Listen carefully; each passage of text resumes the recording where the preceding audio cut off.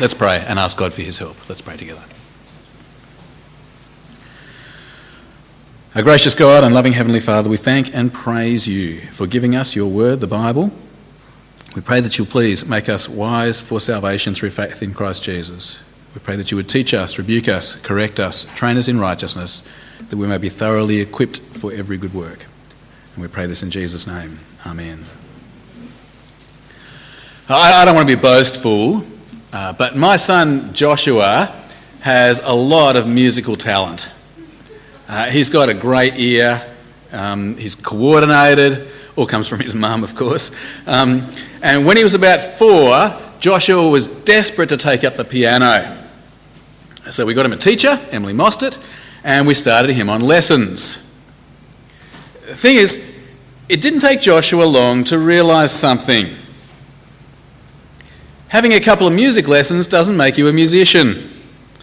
You can't just pick up a musical instrument and straight away play like an expert. It takes grind. It takes daily practice. It takes hard work. It takes discipline. I know when I was a kid I took up an instrument, but when I couldn't play like an expert straight away, I gave up. But this time, as a couple of years ago I took up the guitar again, I had some people say some helpful stuff to me.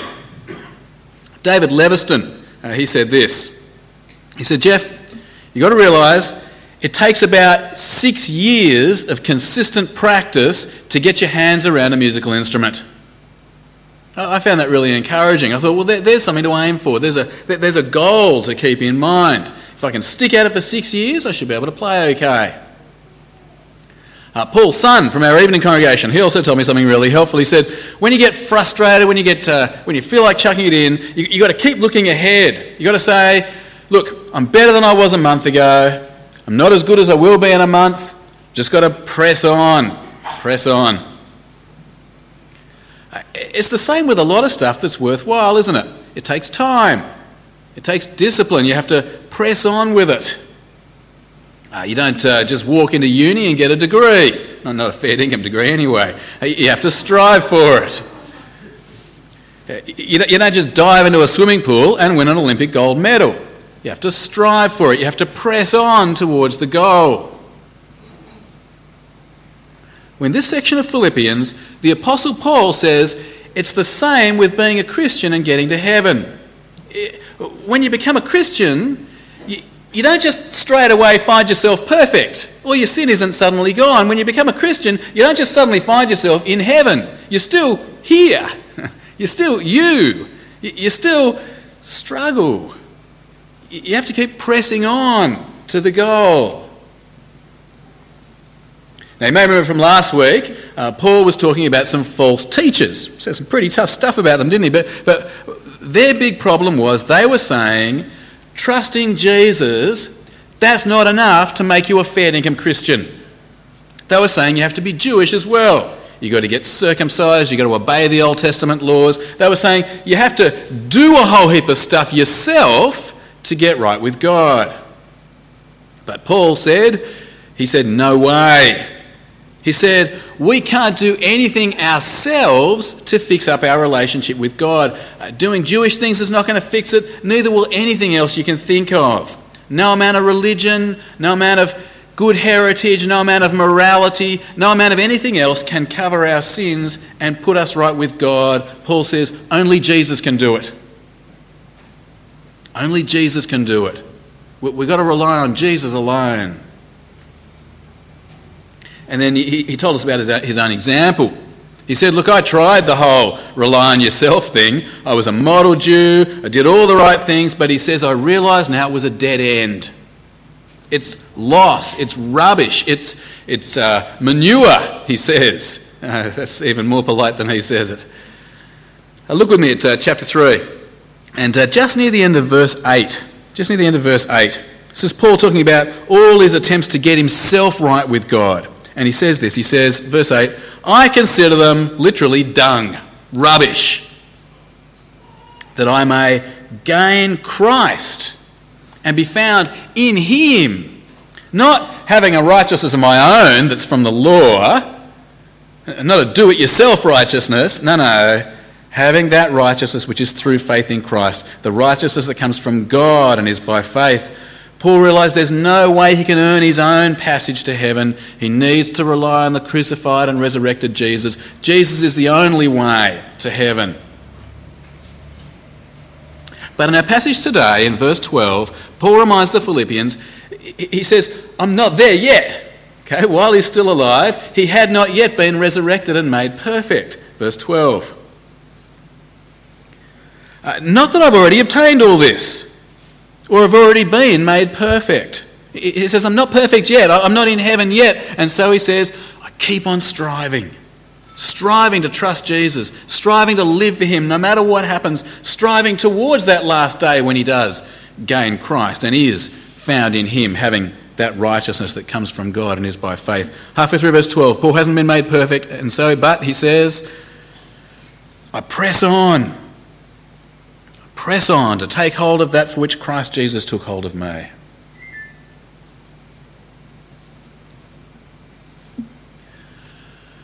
This is an important thing for us to get clear in our own minds. There are Christians around the place who talk about the victorious life. They say you can get so good as a Christian that you stop sinning. It goes back to the early Methodists in the 1700s, back in the time of John Wesley. That's where this doctrine kind of came about. John Wesley didn't think it about himself. He was way too, had much too much insight into himself. But in his diary, he talks about a woman he met who told him, he said, John, I haven't sinned for years. And he believed her. Some people claim that we can stop sinning in this life. But I like the story about the preacher, C.H. Spurgeon, the old Baptist preacher. Spurgeon was talking to a bloke, and this bloke said something to him similar to what the lady said to John Wesley. He said, look, Mr. Spurgeon, I'm now perfect. I don't sin anymore. You know what Spurgeon did? Chucked a glass of water in his face. The bloke got such a shock that he started abusing Spurgeon. He used all kinds of bad language, and Spurgeon said, I knew your old man, your sinful nature wasn't dead, could easily be revived with just a glass of water.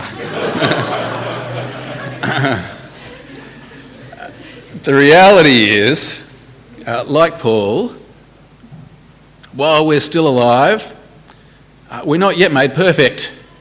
Just add water, so to speak, and our sin is quick to spring up. The doctrine that says we can stop sinning now, we can be perfect now, it's a false doctrine. It's not true. Paul says it. He says, not yet perfect, and we can't be perfect. We can't be perfect as long as we are here in this world, as long as we are here in these bodies, as long as we are the people that we are, unchanged. As Christians, we should be trying not to sin, but the reality is, here in this life, it is always going to be a struggle. Always going to be a struggle. There's false teaching. But it's not just false teaching, it's dangerous teaching. It's really dangerous teaching. Let me give you some examples of some of the dangers. Firstly, this idea that we can be without sin, it leads to hypocrisy. We're told we can be perfect. We obviously can't be perfect, and so what we do, we pretend. Put on a face. Hypocrisy. It can also lead us to despair. You get told that as a Christian you should suddenly be perfect. Doesn't happen, and can't and won't happen. It can lead you to despair. It can lead you to think Christ has no power. It can lead you to give up on Christ. It can also lead us to minimise sin. If we're told we can be without sin and we keep on sinning, well then obviously the sins that we do are not real sins, so we redefine them, say they're just, something other than sin. Friends, sin is bad. We ought to stop sinning, but we've got to have realistic expectations as well. Like Paul says, here in this life, we're not going to be perfect. Verse 13, he says it again. He says he doesn't yet have perfection. So what he does, he presses on towards the goal. He leaves the past behind. And he looks forward. He keeps his eyes fixed ahead, striving to trust Jesus and gain that prize of heaven. Verse 13. Brothers, I do not consider myself yet to have taken hold of it. But one thing I do, forgetting what's behind, straining towards what's ahead, I press on towards the goal to win the prize for which God has called me heavenwards in Christ Jesus. Last Friday I took my kids to the beach after school, picked them up from school, took them to the beach, and they were having races on the beach over at Collaroy. They were racing from a wall over to the surf club. It would have been maybe close to 100 metres, something like that. And it came down to two of them, just my older son Joel, who was here a second ago, and my slightly younger son Daniel. And to make it even, I gave Daniel 7-second head start. And so Daniel bolts off. 1, 2, 3, 4, 5, 6, 7, and then off goes Joel straight after him, hot pursuit. It should have been enough. Daniel was fast enough to win, and I was yelling out to him, I was saying, Daniel, keep your eyes forward, don't look back, just run fast, just keep going. But he couldn't help himself. He looked back to see where Joel was, slowed him down, and of course Joel ran past him and won. Poor little thing. I'm an older son, I got no sympathy really. Those of you who are younger children will feel great sympathy, I'm sure. Paul hadn't made it to heaven yet. The race wasn't finished. The surf club is in front. He's not yet been found in Christ. He's not yet perfect. And so he says he fixes his eyes on the goal. Doesn't look back, doesn't dwell on the past, focuses his attention on heaven to come, eyes forward, and he strives to live with Jesus as his Saviour and Lord. That's what Paul did. And in the next section of the letter, Paul tells the Philippians they need to do the same. First thing he says is you've got to get your doctrine straight. You've got to take the right view on this. You've got to believe that this stuff is true, that they can't make it to God on their own, that they need Jesus, that as Christians they're not perfect yet, and so that they need to strive and put the past behind and press onto the goal. Paul says this is what mature Christians believe. Verse 15. All of us who are mature should take such a view of things. If you don't believe it all, Paul says, God will make it clear. If not now, at the last day, when you get to heaven, you'll realise I'm right, says Paul. Verse 15, if on some point you think differently, that too God will make clear to you. He says one way or the other, you've got to keep going. In Christ, you've attained something real. You have been declared righteous. The promise of heaven is before you in Christ. Now you've got to press on. Verse 16, only let us live up to what we've already attained. They've got to press on. That's going to mean taking Paul's view, believing what he believes, but more than that, it's going to mean following his example. It's going to mean following the example of other mature Christians who've got this straight. Verse 17. Join with others in following my example, brothers, and take note of those who live according to the pattern we gave you. He says you've got to follow my example, and he goes on to give two reasons why. The first reason is a negative reason. Those who rely on themselves instead of on Jesus, they become enemies of the cross. If Jesus died for you on the cross and you say, I couldn't care less, I'm going to rely on myself, that makes you an enemy of the cross. If you refuse to live with Jesus as your Lord and as your Saviour, you become his enemy. If you decide that you want to live for this world, for the stuff of this world, then you become an enemy of Christ, and the enemies of Jesus will be destroyed. Verse 18. For as I've often told you before and now say again, even with tears, many live as enemies of the cross of Christ. Their destiny is destruction. Their God is their stomach, and their glory is in their shame. Their mind is on earthly things. That's the negative reason. Put it perfectly bluntly, you don't follow Paul's example, strive on as a Christian, you'll be destroyed. But then there's the more positive reason. The more positive reason, in Christ we've been made citizens of heaven. Jesus is going to come from heaven and save us eternally. He's going to transform these bodies into glorious resurrected bodies. We've got an incredible hope in Christ, an incredible future in Christ. Of course we should follow Paul's example and press on to the goal. Verse 20. But our citizenship is in heaven, and we eagerly await a Saviour from there, the Lord Jesus Christ, who by the power that enables him to bring everything under his control will transform our lowly bodies so that they'll be like his glorious body. When you put it like that, it's a no-brainer, isn't it? Fail to follow Paul's example, destruction. Follow Paul's example, you'll be eternally glorified. It's not a hard decision, is it? All right, let's summarise.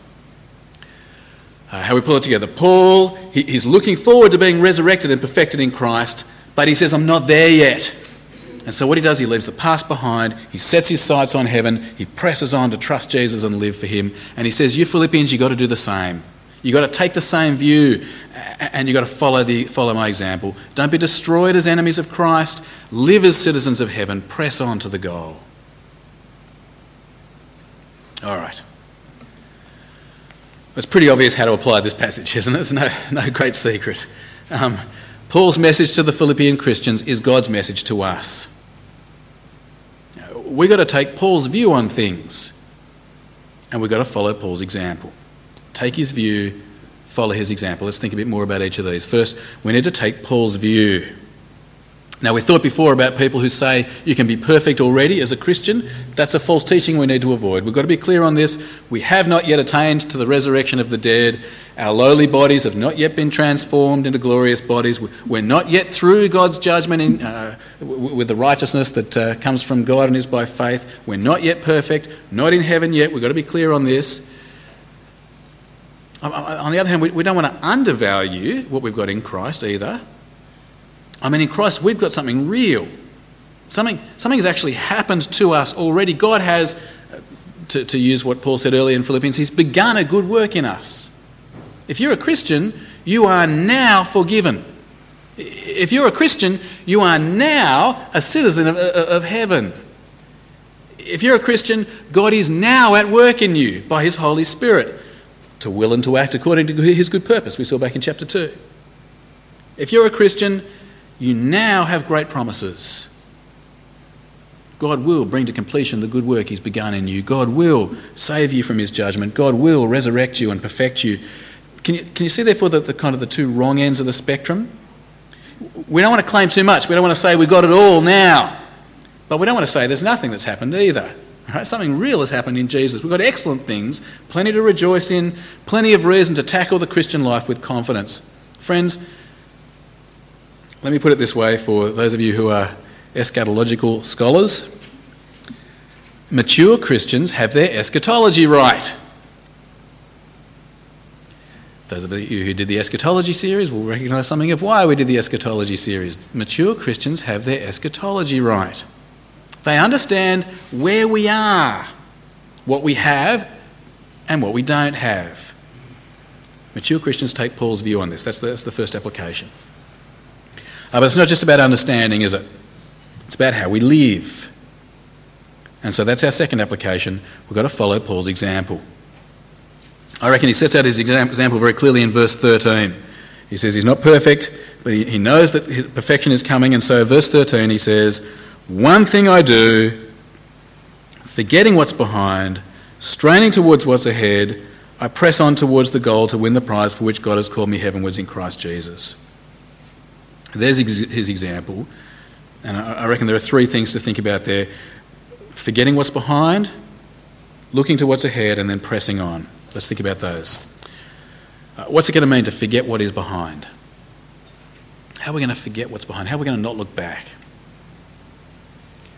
Now, I don't think it means we need one of those, Men in Black memory things that, clear your memory or something like that.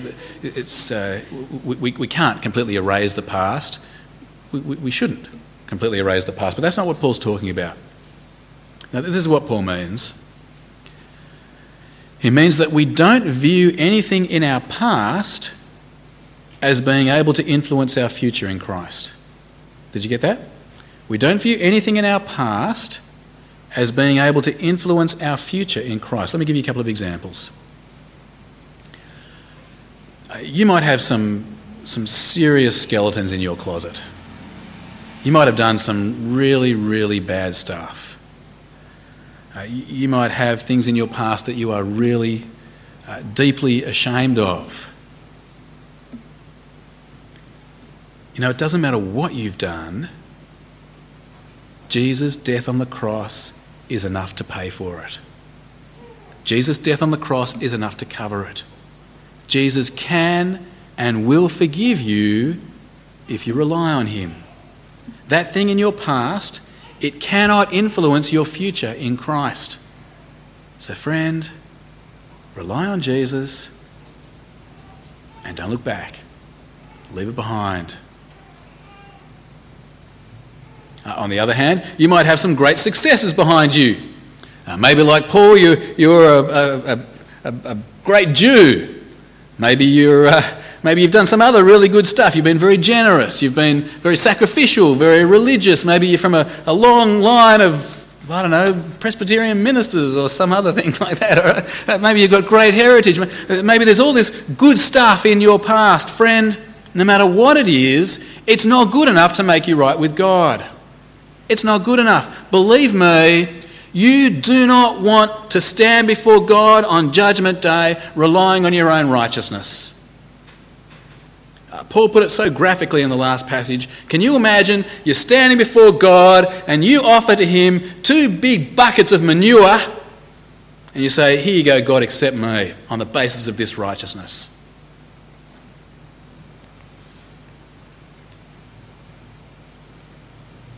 Don't try to impress God with your righteousness. It is a sure recipe for disaster. Whatever good you may have done, that's great. Whatever you're proud of, good on you. It cannot influence your future in Christ. Not in the sense that it can get you right with God. Leave it behind you. Don't rely on it. Don't rest on your laurels. Trust Jesus alone and leave it behind. We forget what's behind. Instead, says Paul, we look forward. We fix our eyes on the goal. And what a goal it is. If we keep going in Christ, it's going to be much better than Australia Zoo. The day will come when God raises us to life. You might have a nice body now, but it's a lowly body compared to the glorious resurrected body. And those of us who are getting older, I think we'll appreciate it all the more. It's going to be a great day when there'll be no more sin to struggle with. No more death to fear. No more going to a funeral of a little 20-week baby that so longed for by his parents and died, as many of us did on Friday night. That day's going to be gone. It's a glorious, glorious goal ahead of us. And it's worth our while to take out time day by day to reflect on it, to think about it. And then finally, we need to keep striving. Following Paul's example means we press on. Friends, never, ever, ever let anything stop you from trusting in Jesus. There is nothing so good in this world that it can make it worth giving up on the goal, missing out on the goal. There is no money or power or sex or influence or anything like that that could possibly make it worth giving up on heaven. There's nothing that can be so bad that it could stop you or should stop you, that should make you give up on Jesus. No matter what happens, we've got to cling tight to Jesus. As Winston Churchill said, never, ever, ever give up. Friends, like new musicians, we are not there yet. We have a great goal. Not 6 years practice and you get your hands around a musical instrument. No. Our goal is eternal glory, and it's going to take a lifetime of standing firm in Christ. We're not there yet.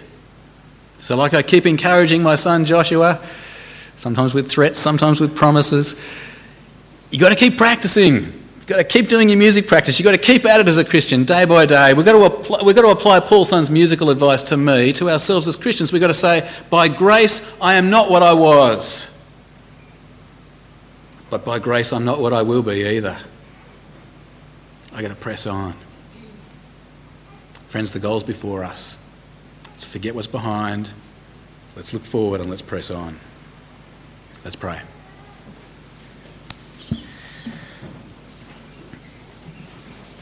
Father and our God, we thank and praise you for the glorious future that awaits those who trust in Jesus as their Saviour and King. We thank you that by his shameful, painful death on the cross, he bore all the judgment and sin and death that belongs to us. He paid the full price, and now you have raised him from the dead, and he's seated at your right hand, and he is ready to forgive and welcome all who rely on him. Our Father, please help us to trust Jesus, and please help us to never, ever, ever stop trusting Jesus. Help us to press on to the goal, and help us to do this together, to encourage each other. And we pray it in Jesus' name. Amen.